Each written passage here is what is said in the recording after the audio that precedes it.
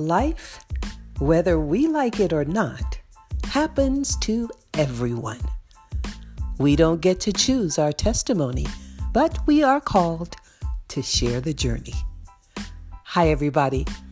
I'm BJ Foster, and this is Withholding Nothing, a podcast for the soul. Let's do this thing.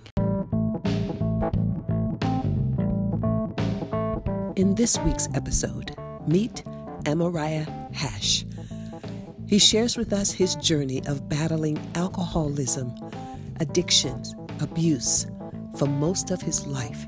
Since the age of 11, he has found himself going from one hard drug to another, until he found his life spinning totally out of control. Lying in a pool of his own blood, he himself says, "I should not be alive today." But he cried out, and God heard his cry. This is an episode you do not want to miss. It is powerful, it is moving, it is gripping. We call this episode, God, Help Me Believe, Withholding Nothing, a podcast for the soul. Hey guys, I'm really super excited for you to meet my friend today. For those who have been with me, you had a chance to hear his wife share, I don't know, at the beginning of, season one or at the end of season one. And I always say I'm going to go back and I want to get the other side of the story. Well, today I'm actually getting the other side of the story. And today we have Amariah Hash, and he goes by Amo, which I think is the coolest nickname I think I have ever heard. And Amo, thank you for being with us. Brother, I heard you share your story about 2 weeks or so ago, and I was floored. So when I heard it, I was like, oh no, my listeners need to hear from Amo. So I thank you so much in advance for sharing your story. I know it's deep, it's intense, and but you shared with conviction. So I'm just going to kind of hand you the floor for anything that you feel comfortable with, and I never want to make people feel like they have to share certain things. So this is your story, and it's all about what has God done in your life. It's about being on the lookout for God's hand, for God's imprint in our lives. And after hearing your testimony, I'm going, my goodness, God has been all over you, and obviously still is. So everybody, I'm just going to hand you over to Amariah. And Amo, do your thing. Thank you, my brother, again, for sharing your story with us. Basically, first and foremost, what you need to know about me is that I'm a recovering addict and alcoholic. And I say recovering, even though I've recovered. It's been, almost 15 years since I've used. But we're always in recovery. Yeah. You never want to let your guard down with addiction, alcoholism. So, I started using when I was 11 years old, and I used for 22 years to age 33 when I got to know God. And basically, as a child, I grew up in an abusive home. My parents, I would say, weren't really in love. They had a child and got married to try and make it work. And then they had another 3. So I have 3 sisters. Eventually, I have 4 sisters by a different father. Right. But basically, they weren't totally in love, and so they tried to figure it out. And end of the day, there was a lot of violence, a lot of abuse between the 2 of them. There was drug use, there was alcohol use as well. There was unfaithfulness between the 2 of them, and it made for a very tumultuous home. So there was always anger, and you didn't know what was happening. Honestly, most of my memories before the age of 9 aren't there. Really? I was just praying about it today. I feel like there was an overarching feeling and sense of there were really, really good highs, things we did that were fun, and then there were really, really dark lows. But it was a culture. It was a house of fear. Like you were always in fear of something happening, your mom getting hurt, your dad.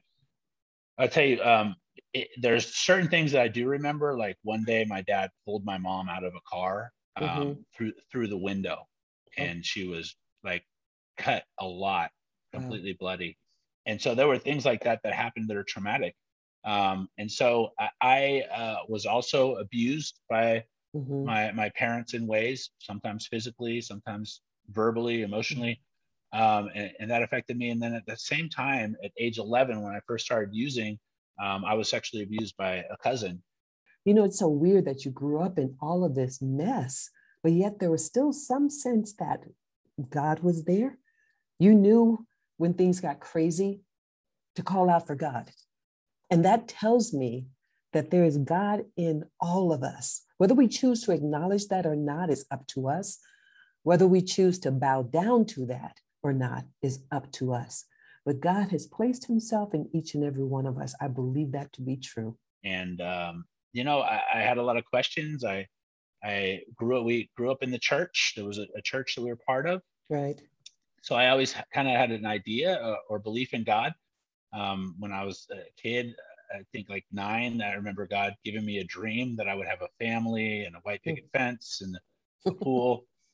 Still working on the pool, but then everything kind of fell apart with my family, and this abuse came my way, and I didn't know how to deal with it, and so I turned to drugs and alcohol, and that became the way that I dealt with these things, because I didn't know how. My mom and dad split. My dad was gone. It was me, my mom, and my 3 sisters. Right. There was no accountability. I could go do whatever I wanted. And so I would go out and break into cars and steal stuff and go find alcohol. And so that began my use. It got pretty heavy. By the time I was in high school, I was using cocaine and LSD and eventually methamphetamines towards the end of my high school. So after that, I went to work in the stock exchange as a broker. I was very successful there. I was young, but I was really, really smart and quick. But it was also a place where there was lots of drugs and lots of alcohol. It was a culture there. So the exchange floor would close at 1:30 and we'd be in the bar at 1:45. And, weekends, we could go anywhere and do anything, because the people I worked with had millions of dollars, literally. And I didn't, but I was the guy that gave them the money through trading. And this is before there were computers. It was papers flying everywhere, screaming and yelling, buying and selling is what we said. Like literally in the movies. Yeah, exactly. Like trading places. If you see the end scene where they're in the orange futures pit screaming, like that's literally what it was. It was an open outcry market. There were no smartphones. There were no laptop computers. It was old school as far as it goes. So, but there was a culture of drugs and alcohol, and I was very successful, but I walked away from a $100,000 a year job 20 some odd years ago. And at the time it was a lot of money because I was high. And then, I continued in my addiction through the entertainment industry and the restaurant industry. And the last 8 years I smoked meth, and I feel like I want to say I died many times, Wow. There was just a lot of stuff that happened to me. I woke up in my car one time, literally driving. I came to, stopped and got out and checked the grill to make sure I hadn't hit anything or anybody, and then kept driving. I woke up in places completely passed out in my car, on the side of the freeway, in a parking garage. There were times that I woke up and my shoes had been taken, and I was bloodied, and all my money and my wallet had been taken. I was in a lot of situations where, I could have not survived, like easily died. And so despite all that, I kind of got through. I had DUIs, drunk in public, been in jail many times. I had a domestic violence charge. I just could never get past my addictions. And so one fateful day, February 14th, Valentine's Day, 2007, I was in a parking garage. I was blacked out, drunk and high, and I ran into 4 parked cars. I came to after I ran into those 4 parked cars, and I realized this is it. Security guard stops me standing in front of the car. He asks me to get out. And before I get out, I just talked to God. And I didn't say it audibly. I didn't hear my voice out loud, but I said in my head and directly to God, God, that's it. I'm done. I'm going to come find you. I'm going to get sober. And that's what I'm going to do. And so I stepped out of the car and put my hands on my head and got cuffed and taken downtown. As I was getting put in the police car, I was right next to my job. My boss sees me getting put in the police car, and he's like, "Hey, Amarai, are you okay?" And I'm like, "Not really. I'm not going to be at work today." It's like, okay. So it was just an interesting time. I'd been kicked out of my place by the sheriffs because my roommate didn't pay the rent, though she collected it from us. Right. All my stuff was in storage. I lost my job because I was using on the job. Mm-hmm. And I went downtown to the station. This police officer held me. I was on probation with an alcohol stipulation. Should be a year in prison and jail, at least. But Right. he came 45 minutes later and said, I'm going to let you go without alcohol on your charge. I'm going to give you a misdemeanor hit and run, Mm-hmm. and I'm going to drop you off downtown San Francisco. He said, there are things that you need to do right now, and you're going to go do them. Oh my goodness. And I was like, okay. And so I think that was a reckoning for me. Right. Downtown. Am I going to choose God or not? That is amazing, because it really does come down to a reckoning, right? I think a lot of us reach that point, but the difference is you made good on yours. Sometimes we can reach that point and we can say all those things when we're being handcuffed and we're facing a year in prison. And then it's a different story when the handcuffs come off and someone says, well, you know what? I'm going to let you go without a DUI. So yours came true. It could have just gone right back into the world and gone and gotten a drink. Right. But instead, I was like one of those crazy people downtown San Francisco screaming at the air. And literally I was saying, God, what do I do? Where do I go? Right. I don't know what to do. And I ended up on my sister's couch. She sent me to my brother-in-law's couch in a town I'd never lived in the Bay Area. So I didn't know where to go get anything. I ended up in God's church. I ended up in the kingdom of heaven on earth. Amen. In Dublin, California, and studied the Bible and went through a chemical recovery group, a spiritual chemical recovery group, got baptized. And that was the last day that I used. That is amazing. Years coming up. Wow. Rescued by God. Absolutely. No doubt. Absolutely. Bro, I look at this. I talk often about being on the lookout for the hand of God and the imprint of God following you in your life, protecting you from you, is just mind-boggling. So let's fast forward a little bit, because obviously your life has just been so traumatic, but yet here you sit today. So what is God doing? How do you see what's happening in your life today? Whatever you are going through, it's God is going to use you. And so I was just asking God, like, please use me, God, like, and help it to not be about me. Right. I don't need the attention or want it anymore. I used to, I used to live on attention. But now I just want God to be glorified. I just want people to be reached in my story. And that's the thing, is I don't regret anything in my life, not the abuse I incurred as a child, not the years that I was lost in the world, because it's what makes me who I am. Right. And that is God reaching out to people. That is so amazing. I am just blown away. Now that is so beautiful, my brother. Blown away. I heard your story, obviously, a couple of weeks ago, and I've heard bits and pieces through your wife, but to hear you share your story, nobody can share our stories like we share our stories, and it's all about how we see God show up in our lives, because someone else can see God in your life and they can try to convince you, but once you see God working in your life, that's when your life actually changes. So I'm proud of you. I'm so proud. I'm so proud to know your family. Someone asked me yesterday if your girls were, if I was the grandmother, and I said, yes, I am. You are. I don't know about grandmother, but you could be an auntie. I think that'd be fine. I think that's one thing that is to see God in your life. I think what's more powerful for me is to see God use my life in somebody else. Like to sit down with somebody and help them to understand the Bible, explain it from my life and how it's changed me and what it does daily as I search the scriptures and apply them to my life. I grow every day. Maybe it doesn't feel like it every day, but you keep the relationship and the connection with God, and you keep working on it as far as spending time on the daily, and you're just gonna grow and become more for him. Right. And so I think sitting down with somebody and going through that, seeing in their eyes for the first time, they're, whoa, okay, this is real. Like, oh, okay, I've seen this happen in my life. I've applied this and it's true, just coming to an understanding of God, because I had to go through all that. When I was Right. studying the Bible, I was like, yeah, I was all in, but I still didn't understand. And so it was a process where I did a lot of Bible study, but then I had to go out on my own as well. I Right. remember just to bring it back to when I was studying the Bible, I was sitting in a field after work. A restaurant closes, and I was headed home, and I was having a hard time because I was really close, I felt, to becoming a Christian, to getting baptized, and Mm-hmm.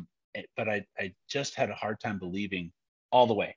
And so I sat on this field, and I asked God, help me believe, help me believe.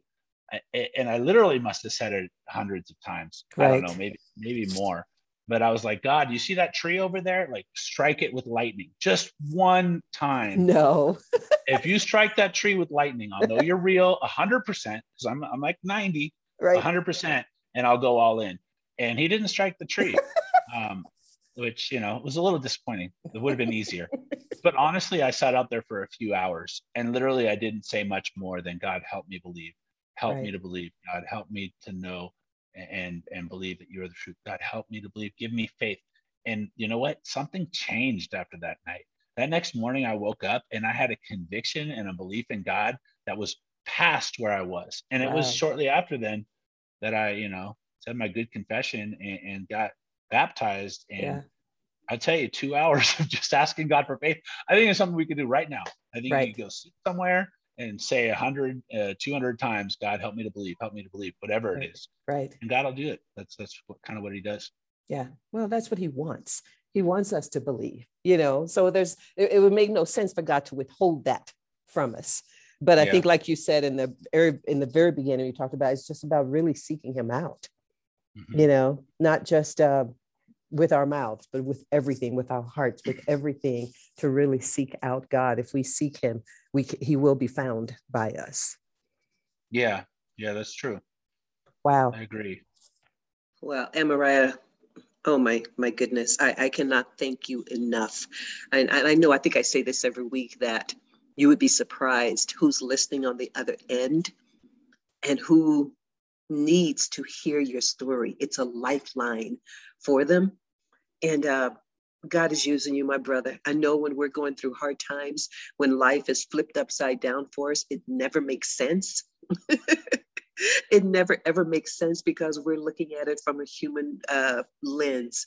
But God is saying, if you just stay with me, please, I have purpose in your life. I have purpose even in your struggle.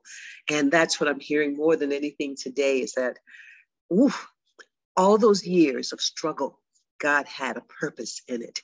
And it was to bring about this incredible man that we're listening to today, but also a lifeline to someone that you may never meet. There's someone out there that you may never know their names, you may never know their faces, but you became a lifeline for them today. So I thank you for being so open and willing. I know a lot of times it's hard to share our junk, but I love the fact that it doesn't define you. You can tell in the way in which you share it. It's like, hey, this is my story and I'm owning it, and to God be the glory. I appreciate the opportunity to be here. And like I said, I've never done a podcast before. Yeah. But it's 2021, 21. I believe. Yep. I don't even know. Almost 22. It's moving so quick. But yeah, I think that if this reaches people, if anybody hears anything that I have to say or you have to say, and it brings them closer to God or more interested in God, then I think that's awesome. So I really appreciate bringing me here and let me share a little bit of my story. Well, I appreciate you opening up your life. And believe me, there's someone on the other end who's barely holding on right now, who's caught up in various addictions or whatever, and they heard your story. And they're going to go back and go, I need to hear from that guy, Amariah, because he understands where I am right now. A lot of times it's just about finding someone else who understands our plight. And that's enough to keep us going. That's true. And with everything I've been through, there are things that sometimes I'm afraid to share with other Christians because I've been through I've been in such dark places. I mean, if anybody wants to talk about anything, I'm generally a guy that can handle it and probably has been there or somewhere similar. I do believe that everybody's own trauma, whatever it happens to be, is just as significant as mine. Some people will say, "Oh, you're awesome. You've been through so much." And yeah, I'm awesome. But being through so much is what we all go through. And Right. I think that God uses that to bring us to him, because we'll never be able to live a life of purpose or our true hidden life without God. And so Right. how exciting is that, despite all that darkness? So yeah, if anybody wants to reach out, you need a conversation, let me know. You're the I'd be man. happy to talk. You're the man. I tell you I'm what. a man. You're a man. Yeah. Oh, Yeah. All right. All right, my brother. This is awesome. Thank you so much for sharing your story.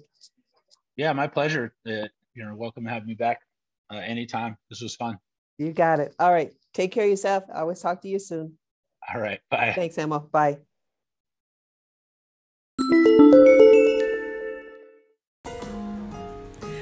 All right, that is going to wrap it up for this week, guys. I hope you have been enlightened and encouraged. Please join me next week for a whole new testimony. And before we say goodbye, I want to say thank you to my music man, Mr. David Burnett Graham. Check out my new book, Rebound, Staging a Spiritual Comeback. You can find that on Amazon. And please leave me any comments on my website, enoughasyouare.com. Follow me on Instagram, everybody. Until next week, be on the lookout for the hand of God.